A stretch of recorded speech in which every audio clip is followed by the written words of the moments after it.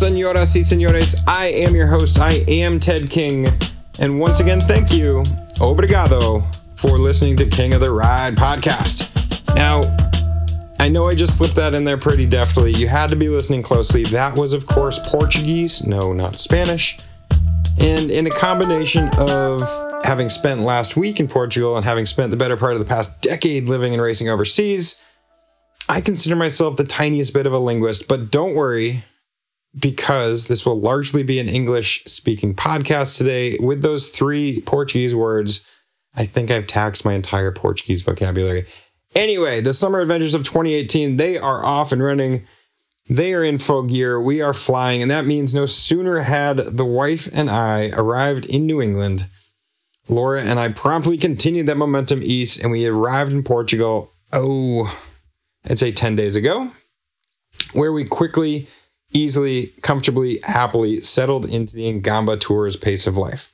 Now, I know that we've mentioned Ngamba in past episodes, and it's worth explaining it a tiny bit more here today based on today's guest.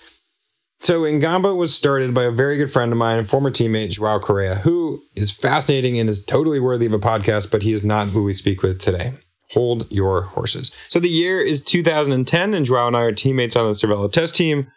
We had both wrapped up a race. We're a bit smoked, tired, in need of a rest and recharge, and he says, come visit me in my hometown, Lecce in Chianti. He had set up shop there over the course of that season, and he kept on raving about it subtly. I wanted to see it, and no time better than the present. So, a quick aside. 90% of the time, if you're a European-based pro, but you're non-European, you're going to set up shop in one of 3 cities. You're going to be in Girona, Spain, Lucca, Italy, or Nice in the south of France. All 3 spots are world-class, and they have the infrastructure with which to set up the foundation. They have the professional mechanics and professional soigneurs, and the folks with which to motor pace. You can get by day to day, no problem. So there's a tiny bit of skepticism. I go and visit Joao because it's a town of 20 people. And like, what is this tiny town going to have that these cities don't? And he shows me this crazy behind the curtain experience that is very much familial. Joao he is a relationship guy through and through. If you know Joao, that's the one word he lives by. It's relationships. So he's not only shown me the people that he's discovered to have, with which to have a massage and with which to have his bicycle maintained and with which to go motor pacing, but he's also having dinner at their house every night. He has been embraced by the community in Lecce and Chianti, and he shows me this crazy back of the napkin idea. He says, how do I take this experience, the professional experience that we have built up as pro cyclists, to have the professional body maintenance and bicycle maintenance and motor pacing and exquisite Italian roads? How do you overlap that with the luscious food and wine that we are basically keeping at arm's distance because we're perpetually starved? How do you create just the perfect bicycle experience? And that is what he has done with Ngamba, overlapped with familial relationships. So transfer that to the Portuguese side, to the trip to Portugal that we just wrapped up. They have trips all throughout Europe, and the one in Portugal, in northern Portugal, we just did. That was amazing. It's sort of behind the curtain scene that we wouldn't get if you were a traditional bicycle tourist jaunting throughout Europe. That was amazing. Thank you, Joao. Thank you for what you've built up. Thank you, Ngamba. Can't wait to go back to another. Okay, now in keeping with the Ngamba theme, today's guest is the creative director at Ngamba, the one, the only, Mr. Jim Merrithier. Now, Jimbo, as I like to call him, he was a photographer by trade, turned journalist, turned, quite frankly, when you have a title of creative director at Ngamba, you wear about 3 dozen different hats. So he has 1,000 different stories to tell. I hope you can pick up over the course of the interview. The dude is a wisecrack. He's a very good friend of mine. He's a very good friend of Laura's. The first time we met is kind of a hoot. I think you're going to get a kick out of that story. Anyway, Jim Merrithier is today's guest. We had a great time last week. And quick clerical note, one reason you might pick up on a tiny bit of Portuguese that I picked up was because we did the interview in a public space, so you might hear a little bit of background noise. Please pardon that. As always, if you have any questions or comments or anything you want to say, please shoot them my way on all things social media. I am Ted King. Also shoot me emails at heistedking@gmail.com. Ladies and gentlemen, I really hope you enjoy the show.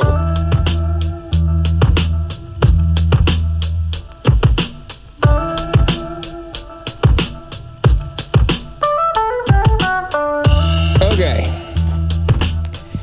Ladies and gentlemen, if things go to plan, we will be launching this as episode number 6 of King of the Ride podcast. Ladies and gentlemen, Jim James Merrithew, welcome to the show. I can't tell you how excited I am to be here for 6. 6 is basically just like in marriage, the 6 is the hump episode. It is. This is where you go from being, is this going to work out or not, to like, oh my God, this is the greatest podcast in the history of podcasts. This is like 9 p.m. on a Wednesday if you're in college. This is hump day. You're going to the bar. Everything is smooth sailing from here on out for the rest of the week. Your grade's gonna be good. Your grade's gonna be bad. This is the point. This is the turning point for this podcast. Well, I currently have 21 5-star reviews, according to my friends at iTunes. I can't explain that, but I accept that. I don't know how many of those are from my mom. How many family members do you have? Like 17? 20. So, and you can 20, vote for yourself. Oh, nice. Well, there you go. I would say 21, 20. I think episode 6 should raise that number to 25 fairly easily. I think that's a safe bet. Nah. So speaking of weeks, you've been here in Europe for a couple weeks. Yeah. I've been here in Europe for, let's see now. This is going on my 7th week. Seventh week. A little Tuscany, a little Portugal, a little Tuscany, and now a little Portugal. And now I go shortly, next week I go to the mountains, to the Dolomites, and then on to back to Tuscany, Sardinia, Tuscany, and then I go home. Goodness gracious. So all said and done, how long is that going to be? It was supposed to be 7 weeks, but now it's going to be closer to 10 and a half weeks. Okay. So a 10-week vacation to Europe. Well, the greatest job ever. I'm actually working, Ted. I know this is a befuddler for a lot of my friends, but I have to call this this thing I do work. Otherwise, the tax man comes looking for me. So we both have to qualify our jobs at times. Let's educate the listener. You are the creative director, the CD of Ngamba Tours. Is that correct? Yes. At the moment, I am the creative director. I wear many hats, but my overall job title is indeed creative director for Ngamba Tours, and I've been at that for just about 2.5 years, while being somewhat related to what Ngamba does for just about 4 of the 5.5 years they've been in existence. Well, I remember the first time we met. Do you remember the first time we met? I do, Ted. As a matter of fact, I was not yet working for Ngamba Tours. I was working for a little blog post my existence as the photo director at Wired magazine, and I did an interview with you for my website Elementally, which I don't have a lot to do with at the moment, but is still in existence and being run by a couple of very nice young men. And if I remember correctly, Ted, and get me if I'm wrong, that you said that was the best interview you'd ever done. I hold that to this day. Elemently, element.ly. Scrappy little website. It wasn't just in another interview. The first time we met, we had a round of speed dating. Because I won't even go into it. I think everybody should go visit it. It remains as the best interview I ever did. And rather than asking me a handful of sort of nonsensical questions or ones that might get a rote response, you asked me, 10 or 15 speed dating questions? Which were excellent. You basically just retired and answered. Not yet. Oh, no. Oh, that's right. You were still a pro. And that's why I got to interrupt, because I had to go visit the website in order to do due diligence for this interview. And I saw that there was a follow-up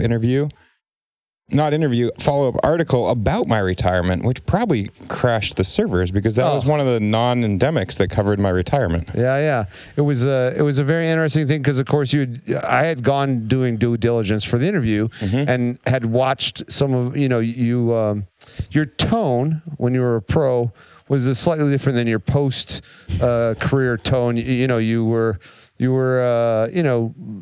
what we'd say an educated interview, and you don't really hold a lot of, if someone comes with you with stupidity, you don't leave them a lot of room to not leave with pie in their face, if I'm saying that correctly.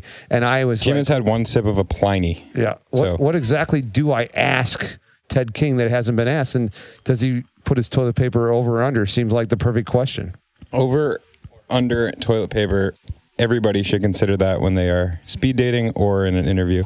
No, that was awesome. And it was what? I mean, presumably that was the beginning of the Ngamba days because you were brought along by the man himself, Joao Correa, owner, founder of Ngamba.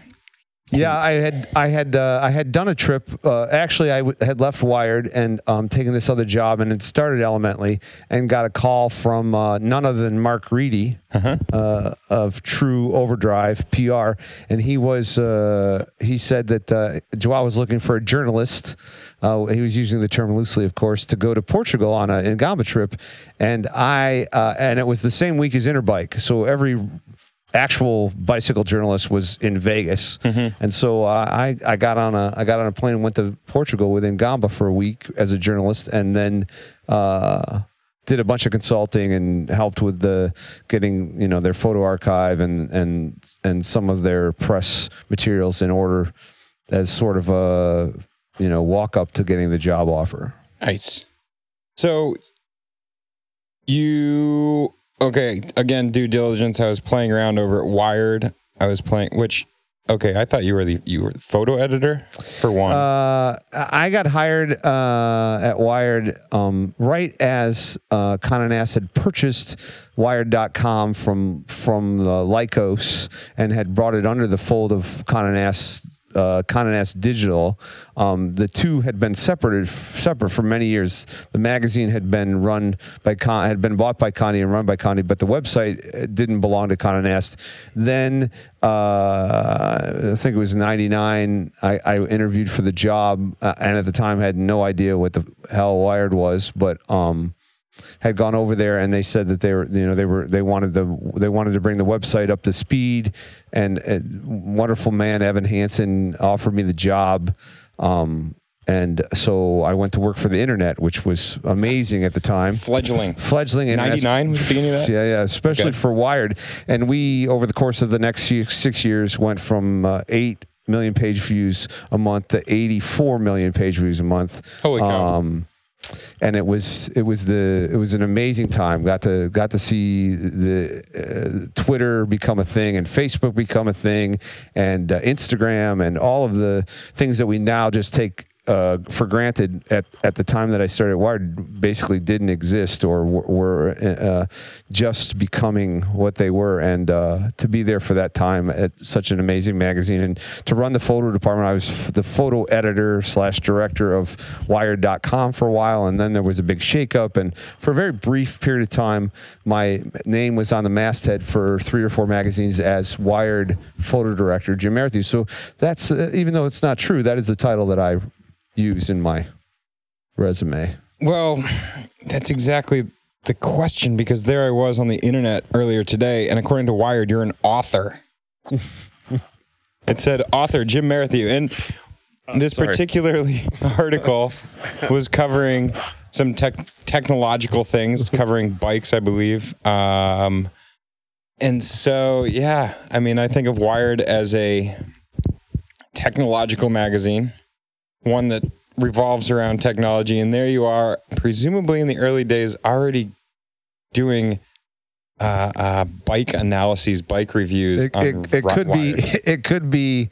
There was a period of time when Wired grew, and as it became the website, and at the end of my time at Wired, accounted for over 50% of the brand's profits, which was unheard of for Condé Nast, and so we were doing all kinds of things online. It was an amazing time to be on the internet and at Wired. And Wired became much more of a cultural magazine. Then the early subscribers to Wired will tell you that the magazine was ruined and it's not what it was. And in the early days, it was almost unreadable. They printed stuff silver print on silver paper, and Yep. it was for the people who had the early editions of Wired. It is a very strongly felt opinion that it went to shit. For those of it eventually had to make money because Condé Nast had poured money into it. Early 2000s. This is not the era of Facebook where they're selling advertising. So if you guys are making a killing, how are you guys making money then? Well, a different style of advertising. So at that point, there was a period of time on the internet when page views, numbers. It became this huge funnel, the clickbait that we talk about now. At that time, like, the only way you could make any money is more people needed to visit your website.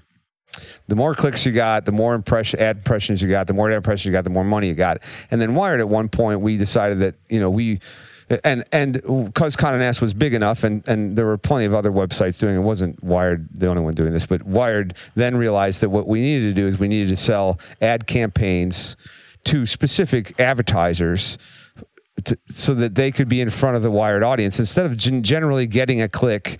The very first Wired camp, which was both amazing and horrible.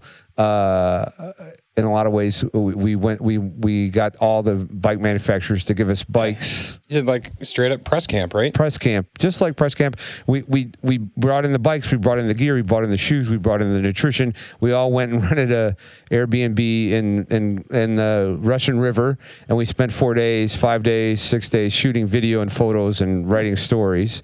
And Olympus or Canon or one of the camera manufacturers gave us $250,000 in advertising dollars and another $5,000 in what they called, funny money to help you actually do the content. So that paid for the cabin and the food and the beer and everybody shaved their legs that hadn't shaved their legs. There was a lot of blood in the bathtub back then, and we basically did a sponsored bike camp in the Russian River, and the advertising department, of course, is completely excited because they get the $250,000. We're excited because we get to do some original content, and we talked about the science of bikes, and I believe that's the very first carbon fiber frame I ever cracked. Another great story, but early phases of carbon. Yes. Well, okay. So speaking of bicycles and technology, by my count, I think I have 8 batteries on my bicycle right now. Technology is cruising in the cycling world. Yes. You are technologically savvy. Yes. What do you think of technology in cycling? Do you want it? Do you dislike it? Are you a Luddite on a bike? Luddite? I think that I oddly, having worked for Wired, I'm not. I'm also a photographer. Spent 20 plus years as a newspaper photographer before becoming an editor, and I have always been the kind of photographer that was better at the pictures than at the technology. I'm not the kind of guy you want to have go hang cameras in the rafters at the basketball game or put remotes on the end of a camera on the end of a plane wing or that kind of thing has never really been my forte. But having said that, I can now set my camera to fully automatic, have it choose everything, autofocus, auto exposure, auto bracketing, whatever those, and 99% of the situations, it is as good or better than anything I've ever used in my entire life. Wow. Technology in cameras is, and bicycles in the exact same way.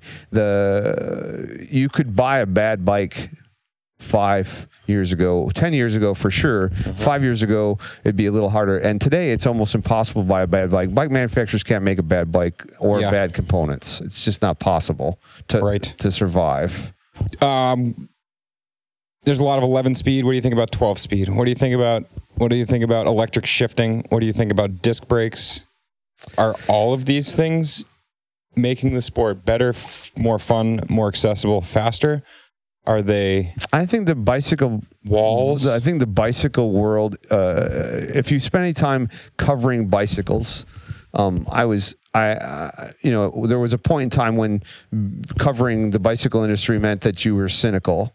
That was your cynicism had to be, oh my God, I can't believe that they're trying to foist this X thing upon us, gravel bikes, whatever it is, fat tire bikes, whatever. It was the industry force feeding the user. But the truth of the matter is that the consumer is very good in the long run about figuring out what it is that they want. Right. And so I have clients at Ngamba. I luckily get to ride a Pinarello F10 Wi-Fi, ETAP, and zip wheels and Quark power meters and all of the good stuff because I work for Ngama. It's given to me, and I don't really think about bikes in that way for myself anymore. Sure. But I have clients that will call and say, "Hey Jim, Ceramic Speed has just come out with these giant derailleur pulleys. Should I get a set?" They add 4 watts, and I say to him, well, what else are you going to buy? You're at the fucking bike shop. Excuse my language. No, we're good. You love bike crap. You love talking about bike crap. When you put those on your bike and you go to the coffee shop, everybody's going to ask you, my God, man, you have some giant pulleys. Yes. And it is the greatest thing ever. And he'll be a front runner in that for that moment in time. And maybe Ceramic Speed doesn't make it. Maybe the pulleys don't catch on. Maybe they don't sell enough to stay in business. But for that moment in time, he's at the front end of the technology and he's happy about it. Do I run out and buy those because I want to be on the front end? I'm not that guy. But the industry will adjust. If gravel bikes are a thing, then everybody's going to build a gravel bike, and they're going to continue to get better. If aero bars on gravel races, God, let's hope not, are a thing, boom, they'll get better, and the consumer will demand, because we no longer in the bike industry tolerate crap. Correct. And so I think all of the technology, if at this moment makes your ride better, whether that be psychologically or actually, it doesn't matter. If you have the wherewithal to move to the next step technologically, 3T comes out with a one-by, the team's got to ride them, and it's a aero bike. Is that going to be a thing? Well, it's going to be determined very shortly. We're in the midst of figuring it out. Yep, I feel like a lot of. Oddly enough, the technology is trickling up from mountain biking. So the one-by, the disc brakes, the wider clearances, those things are going from mountain biking to road biking, which is a cool trend. I agree that it's the consumer who actually has a say now, and rather than being force-fed the crap from the industry, the goofy this or that really, it doesn't have staying power, the consumer can see through it more. So that brings us to the question of gravel. Right. Gravel, I currently think is wonderful. I hope it continues to be wonderful. The entire sport will always be fluid. You've done fish rock. You've done Grinduro. You're a hip fella. What do you think? I'm an old man, and what's your age, Jim? I'll be 53 in about 4 minutes. Okay.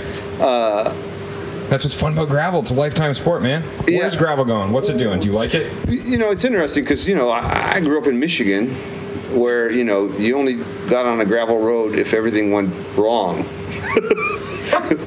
I think the thing that I like about gravel has nothing to do with gravel. It's about people testing themselves against other people. And, the early days of mountain biking, everyone talks about the early days of mountain biking. It was so great. It was grassroots. We all went camping and we drank beers and we hung out, and it wasn't, blah, blah. And then all of a sudden everybody's shaving their legs, and, it got quote unquote ruined, and this got ruined and that got ruined. And there are a lot of people that want to be competitive the one thing that is almost universal with everybody that I know that rides a bike, they'd like it to be a little bit more pleasant. They'd like to go a little faster than they're going. They'd like to go a little faster mile than they went today. Even if maybe they don't want to race, fitness is part of why we do this stupid ass sport. If you're just riding a bike on a beach cruiser, you're not listening to this podcast. Correct. So obviously you listen to podcasts because you want to go a little, you'd like to be able to sit on Ted King's wheel for 5 more minutes than you did the last time. And gravel, to me, is an opportunity for people to go and test themselves against other people, but also against the elements, right? This is you don't have to worry about drafting for 55 minutes in a crit and hope that you can get your teammate in the sprint, or you don't crash out, or the hill climb. It's not about being the lightest and the lowest body weight and the highest power to weight ratio. It's about how much fitness did you bring to today's event, and can I have an adventure in a way that I couldn't have amongst other cyclists in any other capacity. And I think that was the cool thing about Grinduro. You got to ride with your friends. It's an amazing, with the 3 time segments, it's a really brilliant sort of thing. And in the end, you go and you look at the numbers and you wonder how you did, and were you on the podium or not on the podium? How did you do against last year? But actually, that post, Strava, segment world wasn't really what made that exciting. What made it so exciting was the day. The day it was a thing. Of course, the freezing year took us off in the tent the night before was right.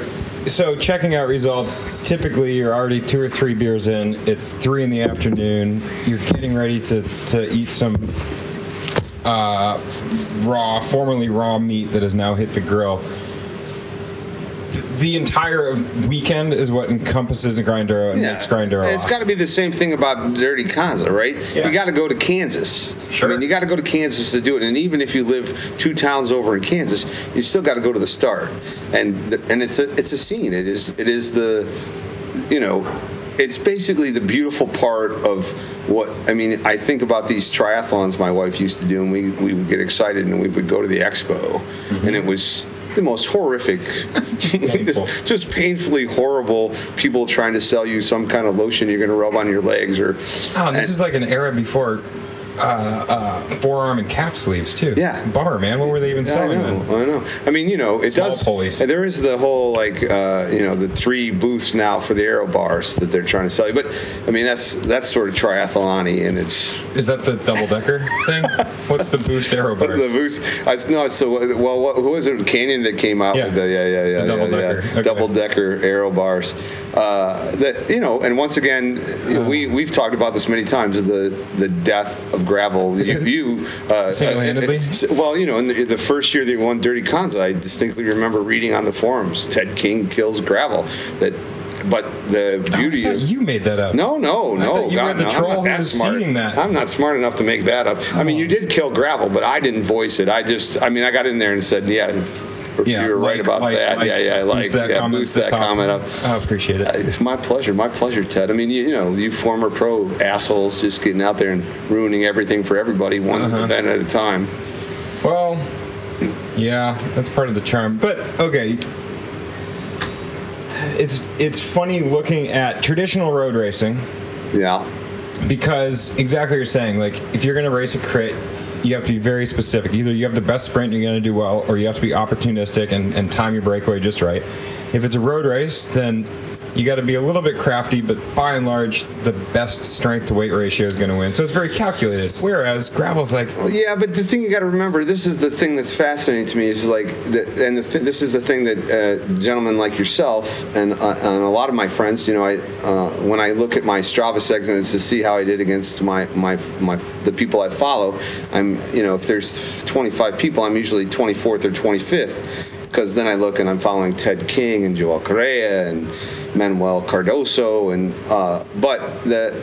this is the big push for gravel. Gravel's an amazing thing right now, and it's moving from grassroots to a little bit more mainstream. But how does gravel not lose that grassroots, that lovely come have a hot dog, drink a beer with people, and let's go out and let's brave the elements and see what our bodies can do against this stupid elements. And I think there's still I think the concern, of course, is that there's this constant talk in every segment of cycling is how do we get more people involved? Sure. And I'm like, well, you get more people involved by making sure that when they come to an event like Grinduro, they come to an event like Dirty Kanza, that the person at the back is having the same time of their lives as the person at the front. And that is a hard thing to do because in the end it's a competition. And I feel like if that is the case, then that is what continues to trend well in gravel. Because if you have, let's just for sake of argument, say there's 1,000 people. If you're hyper competitive and you're in the top 10%, you're in those top 100, like you're really duking it out with each other. Or the hyper sharp end of the point, there's 10 people really duking it out. Right. The person who's going to finish 999th or 1,000th knows that they're not going to be competing in the top 10%. So quickly within gravel, you find your, as we like to call it, you find your tribe and you find your people and you find your people that you're competitive with. So whether you're 999th, 500th, or first, like you are competitive with those people. And I think it's the mass rollout, the mass start that is currently making it fun. You're right. You need to arrive with a little bit of excitement and anxious anxiety, excitement. and leave with it. You need to have this whole weekend adventure thing. Yeah, and I think the problem is most people who show up with the idea that they're going to have this adventure that don't have the knowledge of what their body is capable of, then instead of being excited, they leave, twisting in the wind because it is hard. Sure.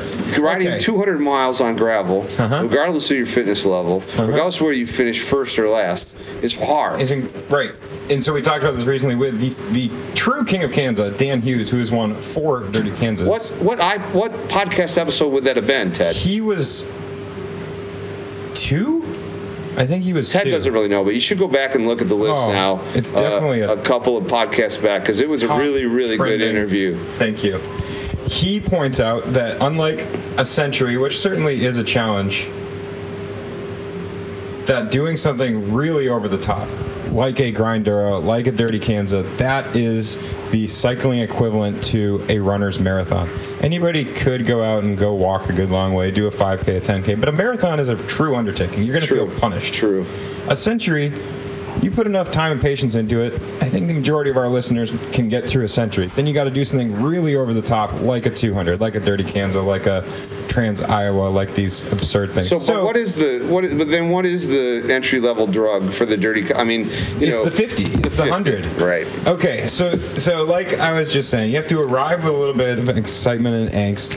You want to leave with the excitement and angst, regardless of how your race went. Walk us through your Grinduro, because obviously it must have been a highlight being the tent mate of yours truly. The Ted. I let you borrow one of my bikes. Yes, you did. It was amazing. Amazing. And it was in a state of disrepair that I was unfamiliar It turns out that with. Ted King recently retired.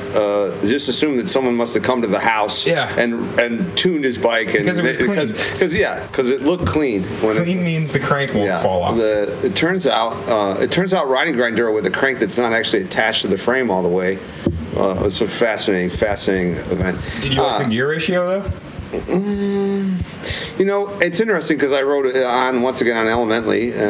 I started a series, and I'm going to finish that one. I'm actually going to build myself a Grinduro bike when I get home. So Grinduro 2019. Yeah, Grinduro 2019. I'm working on my entry, Mark Reedy. Right. And Cannondale. SRAM. Actually, Chris Sigmund.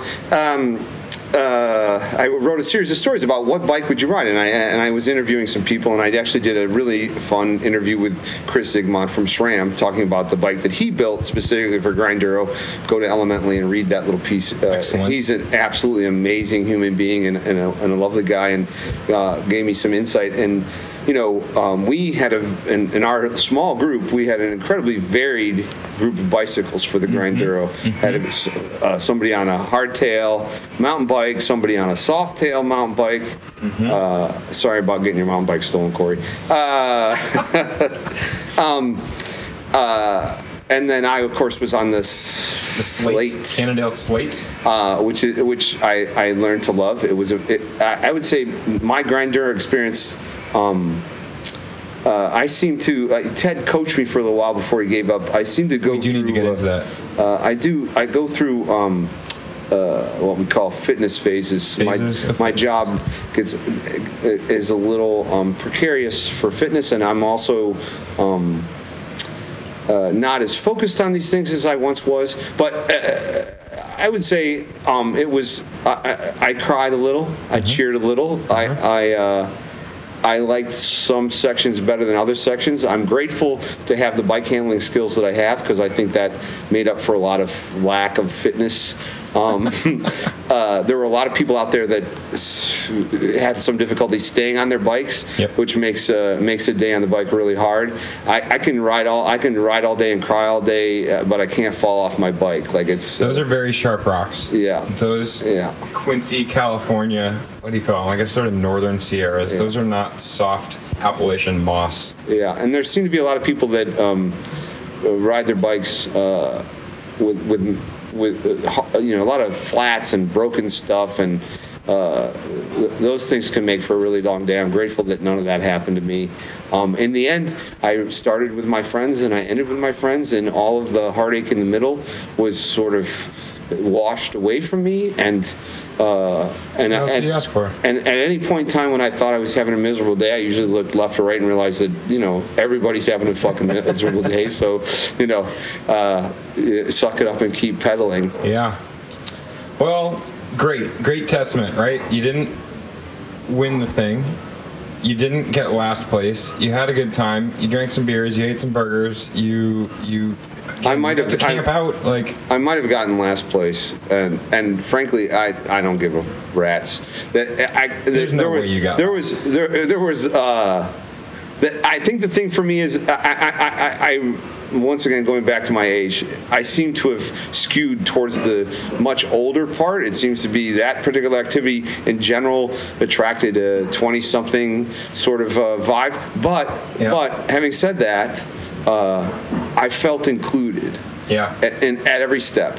At the dinner table, at the fire pit, on the bike ride, at the post-ride celebration, and I don't want to think that I'm old enough that I have to feel young. This was I thought I fought with that a little bit on the way back. Does this just make me feel young and I'm just an old coot? And sleeping in a tent certainly. That's a throwback. That was fun. Shoot, I haven't camped in years. Yeah. So I would say this type of event, if you're wondering whether you should race or not, or whether you should try these stupid things, fish rock or any of that, as long as the demons come in your head. I mean, there's no doubt about it. Those voices, and I think it may be true for you too. Is this true, Ted? Sometimes you get some voices in your head during concert. You're like, what the hell am I doing out here? Yeah. Later in the day, but you're like, oh, what a terrible idea. And then you cross the finish line. You're like, shoot, that was a freaking blast. Yeah. I think, to your point, the hardest thing, you're going to suffer out there, but the hardest thing is putting the number on for the first time and signing up for the first time. Well, it's not just that. I mean, it's interesting because climbing Ventoux, we climb Ventoux every year within Gamba. Eros Poli won that stupid stage, and it is the dumbest climb in the history of Tour de France climbs. And I've been up quite a few of them. But, plenty of people ask me, like, can I do it? I'm like, yeah, anybody can do it. I mean, almost anybody. I mean, if you ride a bike and you know what components you have on it and how much tire pressure you have, there really nothing in cycling you cannot do. It's just a matter of like how to make it more fun and to quiet the demons in your head to get it done. Truth. Okay. Now there's a lot of things that I know about you. See? I know you're born and raised in Michigan. Photographer. Like, I don't know, for example, where did you go to college? I went to my high school counselor, Catholic school in a little town called Traverse City, Michigan. I said to her, lovely town, cherry season. I'd gotten addicted to photography when I did some kind of class report or something in like the 8th grade. And I told my high school counselor, I said, I want to be a photographer. This sweet little nun, God love her, behind the desk, whose name I can't remember. She's about 182 years old. And she spoke the most wise words I've ever heard. And it took me years to realize how smart she was. She said, Jim, photography is not a career, it's a hobby. On the spot. Yeah, on the spot. So I disregarded what she said, and I went to art school at the Art Institute of Pittsburgh for a year. AIP. Yeah. That's right, baby. And it's like MIT, but of the art world. Yeah. Well, no, it's nothing like MIT, Ted. It turns out I was on the dean's list 3 semesters in a row. Congratulations. Having not done any of my homework and mostly not even really attending class. And I realized at the end of the 3rd semester when I was announced I was on the dean's list again, this was not going to bode well. It was the other Jim Merrithew. It was basically I was going to allow me to be the manager of a 1-hour photo when I graduated. I was super excited about it. It was pretty clear that these people were not really interested in helping me with my long-term goal. So I left there and went to the University of Cincinnati, go Bearcats, where I spent 7 years as a freshman. Brilliant. And after that, I started my fledgling newspaper photography career. I worked at 9 Midwestern newspapers over the course of the next, I think, 8 years or so. Did you ever take equity in these companies? No, most of these companies were. The very first one was in a little town. My very first job, I just I took this job because the guy was super nice to me. He owned the newspaper and he owned almost the entire town of Portland, Indiana, which most of your the other listeners Portland. won't know. Portland, Indiana, right on the border of Portland, Indiana, and Ohio. Is it a port town? The Portland Commercial Review, and it is not a town, my friend. But the three people ran this newspaper, and I was only there a very, very short period of time, but they were unbelievably sweet to me, and it was the start of my love of documenting life, even much more so than what I learned when I was in college and in my internships. But and then You got a knack. You take, like you said, you could take a modern day camera, and it's going to take better pictures than any camera that you used 10 years ago.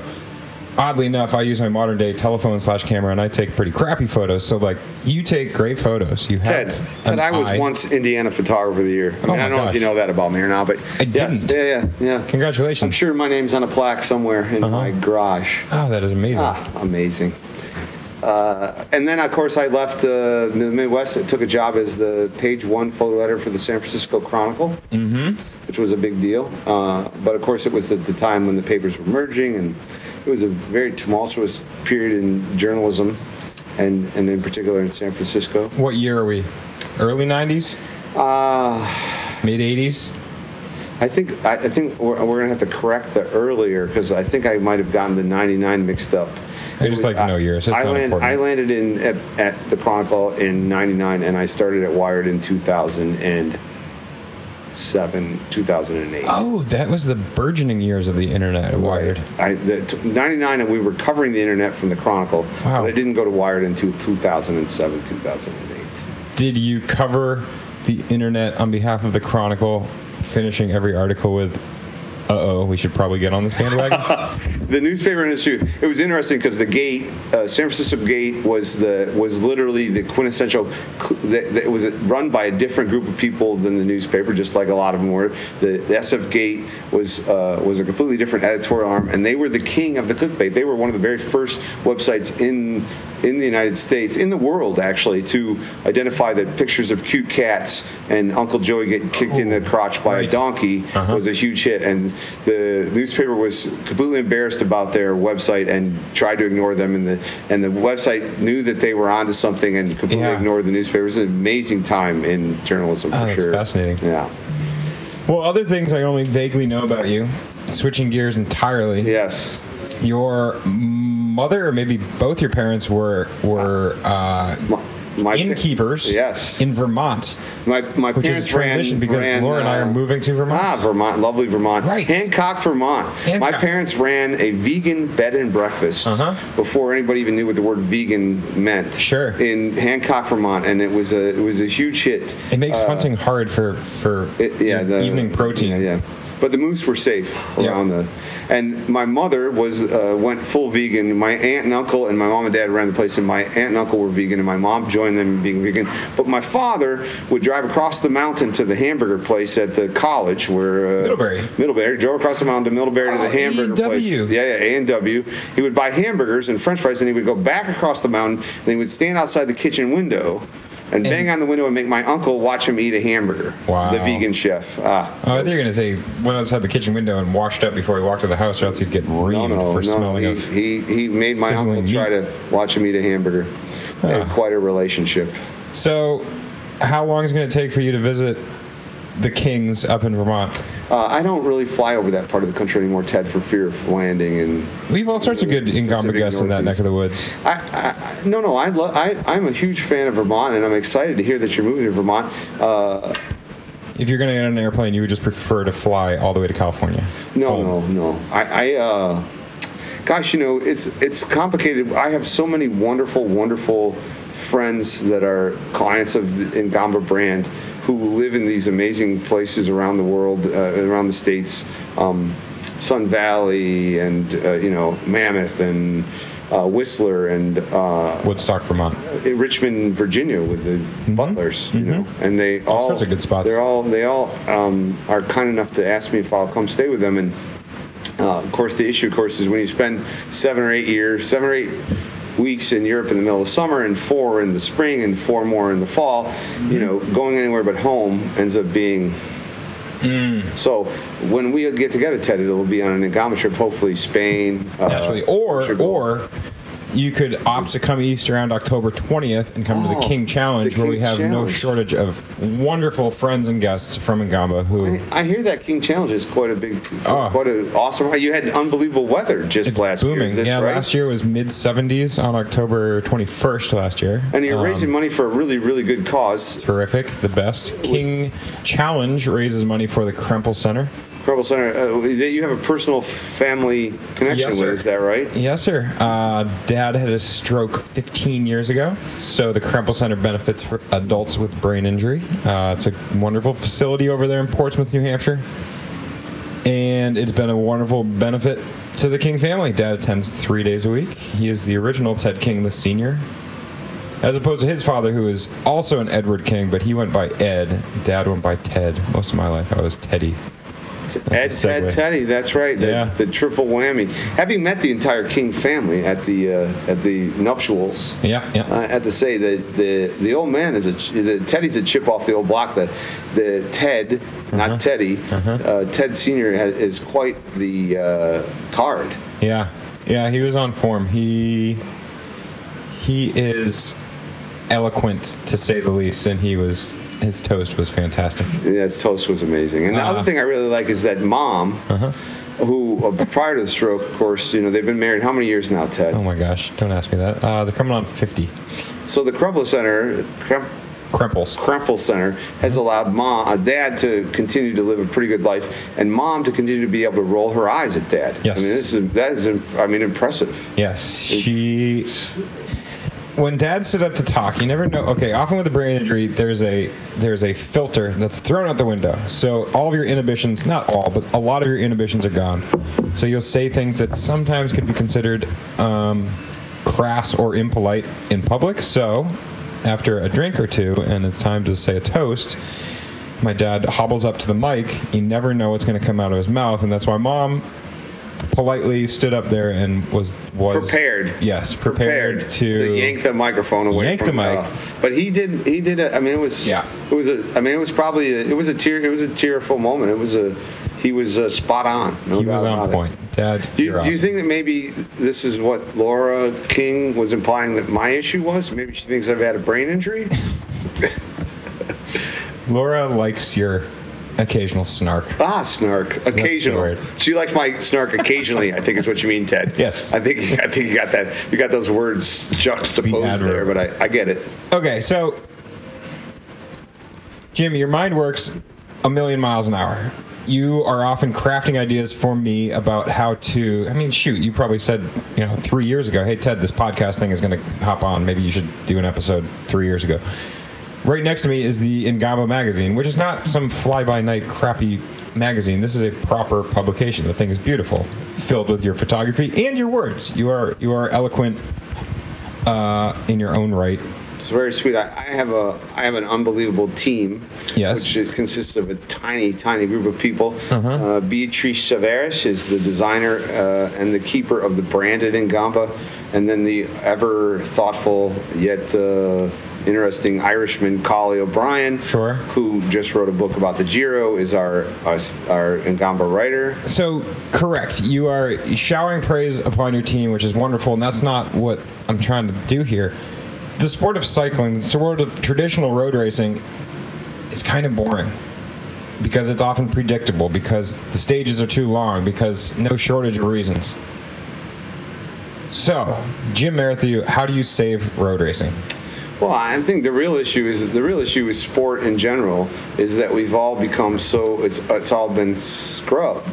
Nobody wants when someone gives an interview where they actually say something interesting, it blows up. I mean, it's like, holy fuck, he just said, I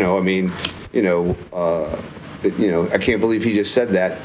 But the truth of the matter is that Who is it? Gaggioli? Yeah, Roberto Gaggioli. I was right. I'm trying to think of all the number of things that are actually outside of the norm, whether it's an interview or the headline story in so-and-so news.com. Right. So Gaggioli takes a 2x4 and hits it over Johnny Sun's head. I believe it was Johnny Sun. Johnny and I were teammates briefly. Or the somewhat outlandish things that Mark Cavendish has said. Or there was a time that Jonathan Page and Tim Johnson got into a little post-cyclocross race fisticuffs. And people are like, oh my gosh, did he really say that? Did that really happen? And I'm with you. Like, we need a lot more excitement. Well, this is part of the reason why Peter Sagan, of course, has become so popular, right? This is the thing. Like, one. This is what I always say when I'm talking to a young writer. Or even an old writer, anybody who's writing something for me, or they're asking my opinion. It's not how we're different that makes us interesting. Mm-hmm. It's how we're the same. So when someone says, well, what about Ted King? Or in that vein, like, he's so fast. I see he suffers. Like, he suffers just like you suffer. He suffers at a faster pace maybe than you do, but it's not. He's going faster, but it's not any easier. Right, and so he puts his pants on one leg at a time. And he's married. He has issues, and the kid's got to be fed. And I always said, if you want to do a really great documentary project and you're doing a story on somebody, if you have not photographed them in their kitchen and in their bathroom, you have not done your job. And that doesn't mean there's a picture to be made in the kitchen or the bathroom, but you've not been invited into their lives in a way that you meaningfully have spent time with them so you understand who they are, then you're not done your job. And I think with this day and age when we're churning this stuff out at such a fast pace, we don't really have time to get to know anybody. Like, the interview is just like this podcast. Mm-hmm. I mean, you don't know what color underwear I'm wearing. Or I thought you were wearing your underwear at lunch earlier today. Turns out those were your actual swim trunks. Yeah. I couldn't agree more. One of my favorite podcasts was Mike Creed. Before podcasts were popular in the past 3 years or so, Mike Creed, I think he started in probably 2014. Mike Creed of former U.S. Postal. Yeah. Now he runs Avolo and 48-time national champion. Super nice guy. Great guy. When he was sports directing Mountain Khakis, I believe it was called at the time, Smart Stop, you'd sit down and interview, and literally you'd be 20 minutes into the conversation when you would ask, hey, Mike, when are we going to start doing this podcast? And he's like, we've been recording this whole time. And you're like, oh, shoot, like, this is real. And it made for a totally different interview. It made for very real conversation as opposed to sitting down. I mean, Jim, I don't know if you know this. We're recording right now. No way. Yeah. But it's true. This is real. I mean, the real truth of the matter is it's the same thing. I mean, the truth of the matter is you don't know when somebody's going to say something interesting. You can't when you hear something really thoughtful, or you see a photograph that's beautiful, or you watch a video clip that's amazing. You couldn't have drawn it. You couldn't have imagined it. You couldn't have made it happen even if you wanted to. It's magic. Mm-hmm. And when the magic happens, you have to be there. The problem is that we have as a society already decided what's cool. Oh, the picture of this rainbow with the sunset and the thing and the person. It's a double rainbow. And this is why, and in Gamba, we have some amazing photographers that make pictures for us. And I don't try to shoot the pretty pictures because I'm not very good at it. I try to capture a little slice of what it's like to be in the life of a bicycle. And this is and the picture may not be perfect. It may be backlit. It may be, not perfectly composed. It may not even be a great file. But when it has that thing, everybody knows it, right? So when you hear the interview with somebody and you're like, my gosh, that just struck a note with me, you wouldn't. It's because they said something you would never have guessed they were going to say.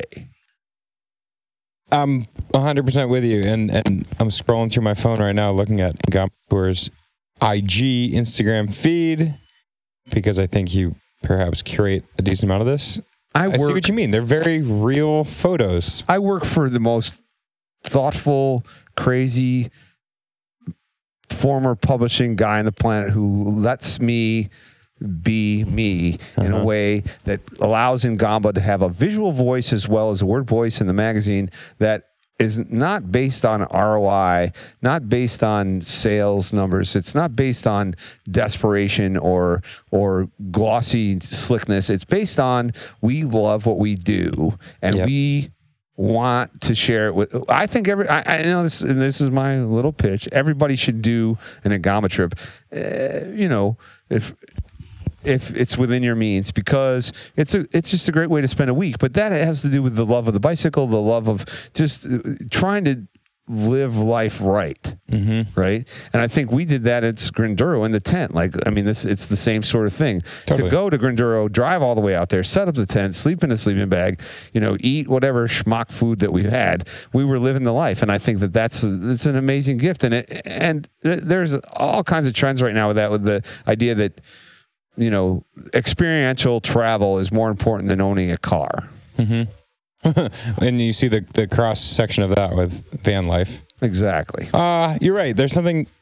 It's the unattainable, or not unattainable. It's the just out of reach. Yes. It's an Agama trip takes a little bit of cash and or a flight. The Grinduro, it takes a little bit of due diligence to get up there. But you're right. It's like you're seeking something that's just right on the other side, and you don't need just another cool bike leaning photo or awesome vista or mountain photo. It's like you're gonna which brings earn a full something circle real. to the question from earlier. If I can just return to that, How to save technology, technology, or save technology. Technology is to enhance the experience, not to get in the way of it. And so if you find yourself with 8 batteries on your bike and you're more focused on the 8 batteries and making sure that your blinky light and your cameras and your Stravas are being recorded correctly and your power meter and all that, and you forget that being on the bike is the good part. Sure. Right? And if you have an amazing bike and you have an expensive, you have all the toys, and you can release yourself from the delivery system to actually be on the bike, fine. If you find, so many times now, like the focus is to make sure that you got your power numbers and your heart rate and your and getting the cool vista and chuck it on the Strava. So here's a two-parter. We had a Cannondale Athlete Summit in January. We had road, cyclocross, mountain riders, and gravel folks like myself. So there we are in Pasadena, California. January. And Mark Weir is there. And Mark Weir, a mountain bike legend. Point being... Oh, yeah, Mike Weir. Yeah, right. He's riding the Alps. He's all over Europe, and he didn't put a single ride on Strava. He didn't put a single photo on Instagram. He's like, I was there for the experience. I absolutely loved it. So then he made fun of us all week as we are riding all over the Pasadena hills and taking photos, and we have to stop on Strava and yada, yada, yada. Punchline, delivery question here. Do you think Chris Froome has fun on the bike because he is always staring at his power meter? Well, I think that, if you would ask me before the 2018 Giro d'Italia what I thought of Chris Froome, my opinion, I was... but I mean, that dude rode the bike like a star of old. I mean, he rode with passion. He rode with aggression. He even had his victory atop the climb. Was it the Zoncolan? Right, the Zoncolan. I mean, he looked like tunnel. He looked like he was impassioned. Not that, but he sat up straight. His arms didn't look gangly. Yeah. He didn't look like a cartoon character. I mean, if Chris Froome is now, I mean, you say what you want about what's happening with the Sky thing and blah blah blah, but I mean, I enjoyed the shit out of the Giro because of Chris Froome. Not just Chris Froome, of course. I mean, there was a lot of really great stories within all of that. And that's what was fascinating. If you take Chris Froome out of the equation entirely, let's pretend he A, didn't start, or B, crashed out when he did crash on the stage before. It was still a great race. And then on account of him losing so much time, I mean, I conjectured, and I still sort of stand by this, that he purposefully lost time going into it in order to make for a fascinating Giro, in order to make people cheer for him. Because otherwise, if he just shows up at another Grand Tour, it's like, roll your eyes, Chris Froome's going to win. Well, he made a really interesting race. And I would say this is the thing that I would say. I told this to a blogger friend of mine who's still writing these blog posts that are, smacking of the days of Lance when everybody just all of a sudden hates cycling, especially in the U.S. Right. All of a sudden, everybody was a critic and everybody's a doper. Everybody's, could he do that? Could he not do that? I've decided that I'm a fan. I'm an enthusiast. I think the sport of cycling is amazing. I think it's unbelievably hard to ride your bike 10 miles. Not 10 miles, let alone 10 miles. Not 3 a weeks. Giro stage, not to win a Giro stage, not to win the Giro, but riding the bike is with any kind of aggression, with any kind of passion, is hard. And these people have chosen since they were 9 or 7 or 12 or whatever age it was that they became passionate with the sport, that this is what they want to do with their lives. And every one of them I've ever met are bitter and angry because being a professional cyclist means you have to put up with all this crap on the forums and comments on the Instagrams and the social channels and the constant being underneath this telescope of Right. It's what the is a guilty until doping proven sport, innocent. like Yeah, whatever. yeah.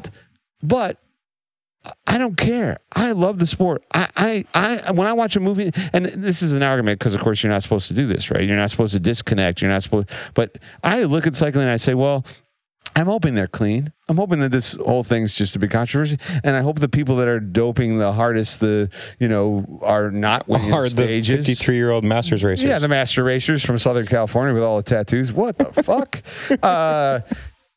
Rock racing. But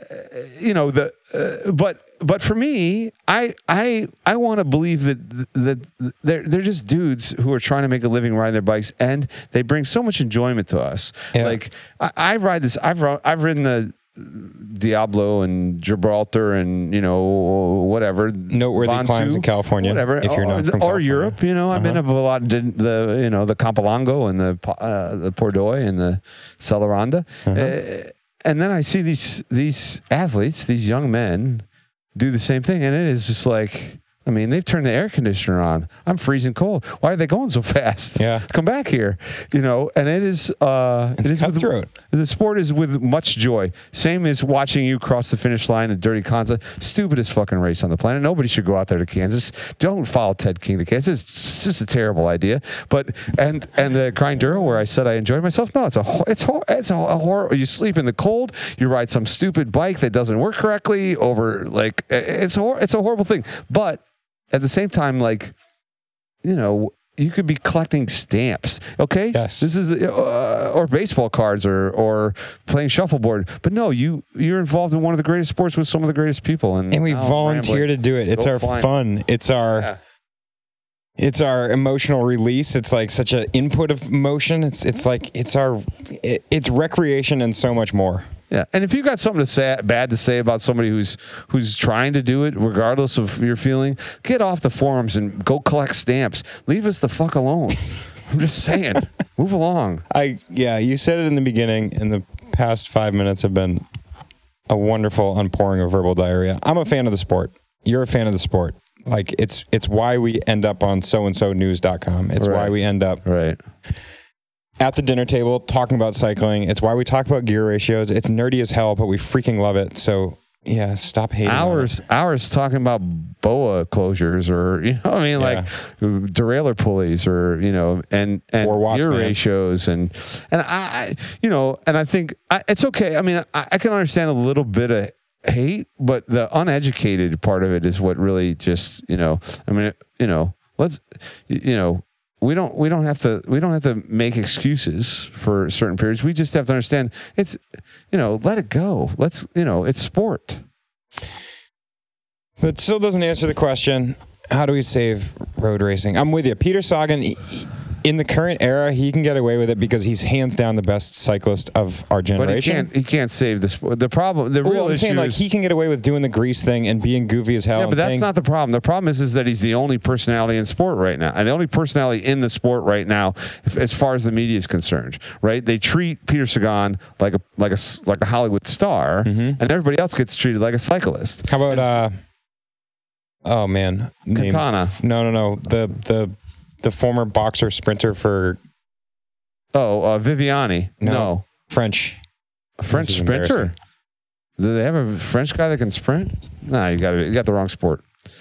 Nasser Bouhanni. Bouhanni. All right, what do we all think about Nasser Bouhanni? So, Nasser for Bouhanni. example, he's the only other thing who says something mildly controversial or doesn't start. What, he didn't start the tour because he was recently in a bar. Yeah, but see, brawl? everybody just thinks Bouhanni's crazy. This doesn't help the sport. He's pretty quick. If he was anybody else on that team, he's kicked off the team. Yeah, but he's not Bouhanni. He's with isn't he Merida? No. Baron. The internet knows. Sorry. He rides for UCI Professional Cycling Pliny Team is delicious, Cofidis. by the way. If you get a chance, have yourself a Pliny the Elder. Well get worth the sponsored extra by them. money. Okay. Jim, How do you save professional cycling? I'm going to answer this question for you, Ted. We're now 4 hours into our how do we podcast. save the sport of professional cycling? Is it shorter stages? Is it smaller teams? Is it... Here's the first three things cycling has to understand. One, they can't control the narrative. They've tried to control the narrative, and they've abandoned mainstream bicycle media in order to tell their own story. When the bicycling teams have, sort of downplayed the media, instead of embracing them, instead of opening up their stories, instead of saying, hey, we want you to come and see what we're doing and see who we are and be the curator and the voice outward from within the sport, the fans get lost. They don't understand. If you follow cycling, you can follow one team because they do a great job of, running their Instagram. You follow all the teams on, all the Sky Riders on their Instagram feed and the Sky Instagram feed, and you think you get something with the team. But in order to do that, you'd have to do that for all the teams. But now we just have them doing it for the big winning teams, which is always the case. Winners get all the attention, but it's not good for the long-term health of the sport. Mm-hmm. So how do we, being an old media guy, how do we help these what's left of the outlets, the Velo Newses and Cycling Tips, and to be better at their job by giving them better access to the sport? Just purely better access. Not purely, but you're saying like go on the other side of the rope, get the photo of them in the kitchen, get the...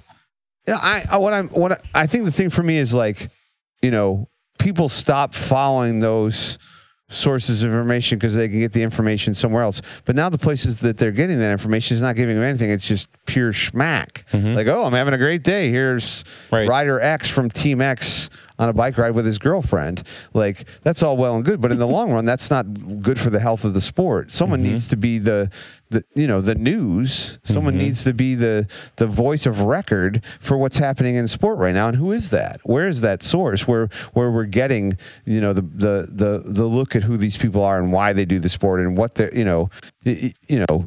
follow Chris Froome and see that he's, with his kid, but that doesn't tell us what in the past a journalist would parse for us in a way that now, because those sources have gotten smaller and smaller and smaller and more pinched for time in their desperate chase for Instagram followers and how much is it down to the end user just having a really short attention span and being like, I want to see it in one square photo rather than reading an article?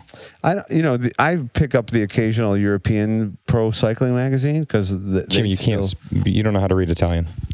No, they do a couple of them in English. You can get Pro Cycling. Fair. The European version. Yeah, but they spell words weird. $47 an issue. Callure. Okay, go on. They're still attempting. I mean, this is. We are talking about two separate things. How do we help pro cycling, and how do we help pro cycling in the States? Completely, yes. And so, which another question. How do we develop female cycling? How do we see the development and some of the female racing this year has just been phenomenal. If you're following female cycling this year, it's just unbelievable. There's some unbelievable talent in the... Corinne Rivera, just yesterday, won...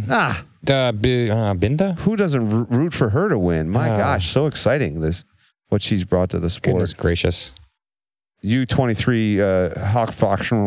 Yeah, she won that. One of those races, European things. All right, well... Let's consider that because this is an Ngama trip, we're going to have an aperitivo here shortly to pair well with our Plinies. Yes. For what it's worth, knowing that Jim's been on the road for a long time, I brought Jim a taste of home by bringing him a delicious Pliny the Elder. Thankfully, TSA nor Portuguese Customs took it from my suitcase. I'm very grateful for that, Ted. That's a delicious treat. Wonderful. Thank you very much. My pleasure. I'm going to have a little maple syrup before I go to my aperitivo. Naturally, it pairs well with everything. Okay, it's water soluble. Questions. It is water soluble. One of everybody's. And I can tell you that because I found that out. Just a quick sidebar. I was at Sea Otter, and I'd gone up to the Scratch Lab booth to get myself one of those delicate, lovely quinoa vegetable thingies. And Ted said that he'd put some untapped maple syrup out at the Scratch Lab. I should put a little maple syrup on my thing.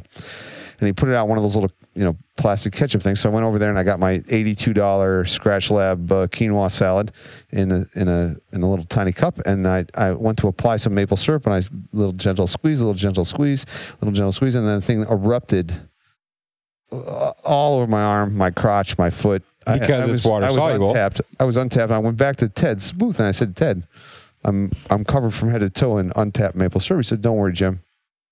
This was a costly mistake. Don't worry, Jim. It's water soluble. Which, A, wouldn't have happened in the first place if it was a gummy, gooey, high fructose corn syrup, gelatinous goo. Oh, right, yeah. And it cleaned up nice and good because it is water soluble. So I'm glad you picked up on that. You probably also noticed the nutrients is loaded with amino acids, electrolytes, and antioxidants, yada, yada, yada. Plus, you have this new hydration shit. Is this right? Yes, we have Maple-Aid.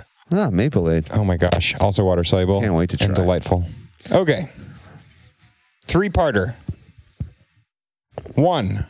You are somebody who rides your bike in a lot of places. You do it for work, and presumably you do it for a little bit of pleasure. 1, what is your favorite place you have ridden a bike? 2, what is the number 1 place in which you would like to ride a bike? And number 3, with whom, if you could choose anyone living or otherwise, with whom would you like to ride a bicycle? 2 weeks ago in Tuscany, we had 10 guests at our lovely little bed and breakfast, and the woman asked me the same first question. She said, what's your favorite trip of all time? Is she Italian? She was Chinese. She's from the Bay Area. May. Hi, May. Delightful woman who was on a vacation with us. Are you saying hi to May, or her name is Hi May? No, her name is May, and I was saying hello, May. Oh. Hi, May. She's awesome. Oddly, I know it's going to sound sappy, but I said this one. I find that I having ridden my bike in a lot of unbelievably beautiful places and a lot of really crappy places too, up and down the eastern seaboard and all across the United States. And no, I love the riding in Vermont. West Virginia is amazing. Good save. There's even some lovely riding in Florida, oddly. But California, Arizona, and then Italy, France, Spain, Portugal. The riding partners make everything different for me.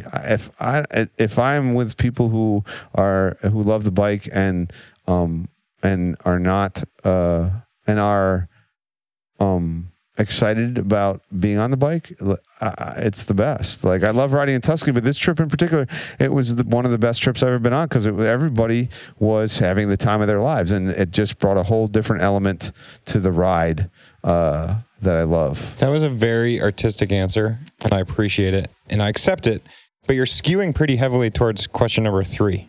No. Question number 3 is actually, if there's one person I could ride with right now, it would be my beautiful wife, Terry, who is an unbelievably talented rider, was a triathlete when we were younger, and is at home with our dog, Carter Whitney. She has been gracious enough to allow me to be in Europe for what will be 7 weeks before I see her.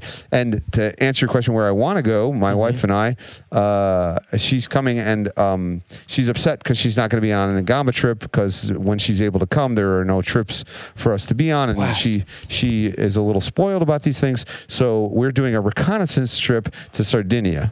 Lovely spot. Where Giorgio has made some photos, and I have to go make sure that the pillows are fluffy enough and the food is good enough. And Terry, who has never been to Sardinia, and neither have I, and I are going to make sure that it is Ngamba approved. So I have to say I'm excited about Sardinia. I had no idea. I didn't even know there was such a thing. Nice. Yeah. Beautiful island. I crashed in the Tour de France there once. Ah, nice. Terrible. Nice. So okay. As much as I appreciated your first answer, now I want a one-word answer. Go. What is the number 1 place you have ridden a bike?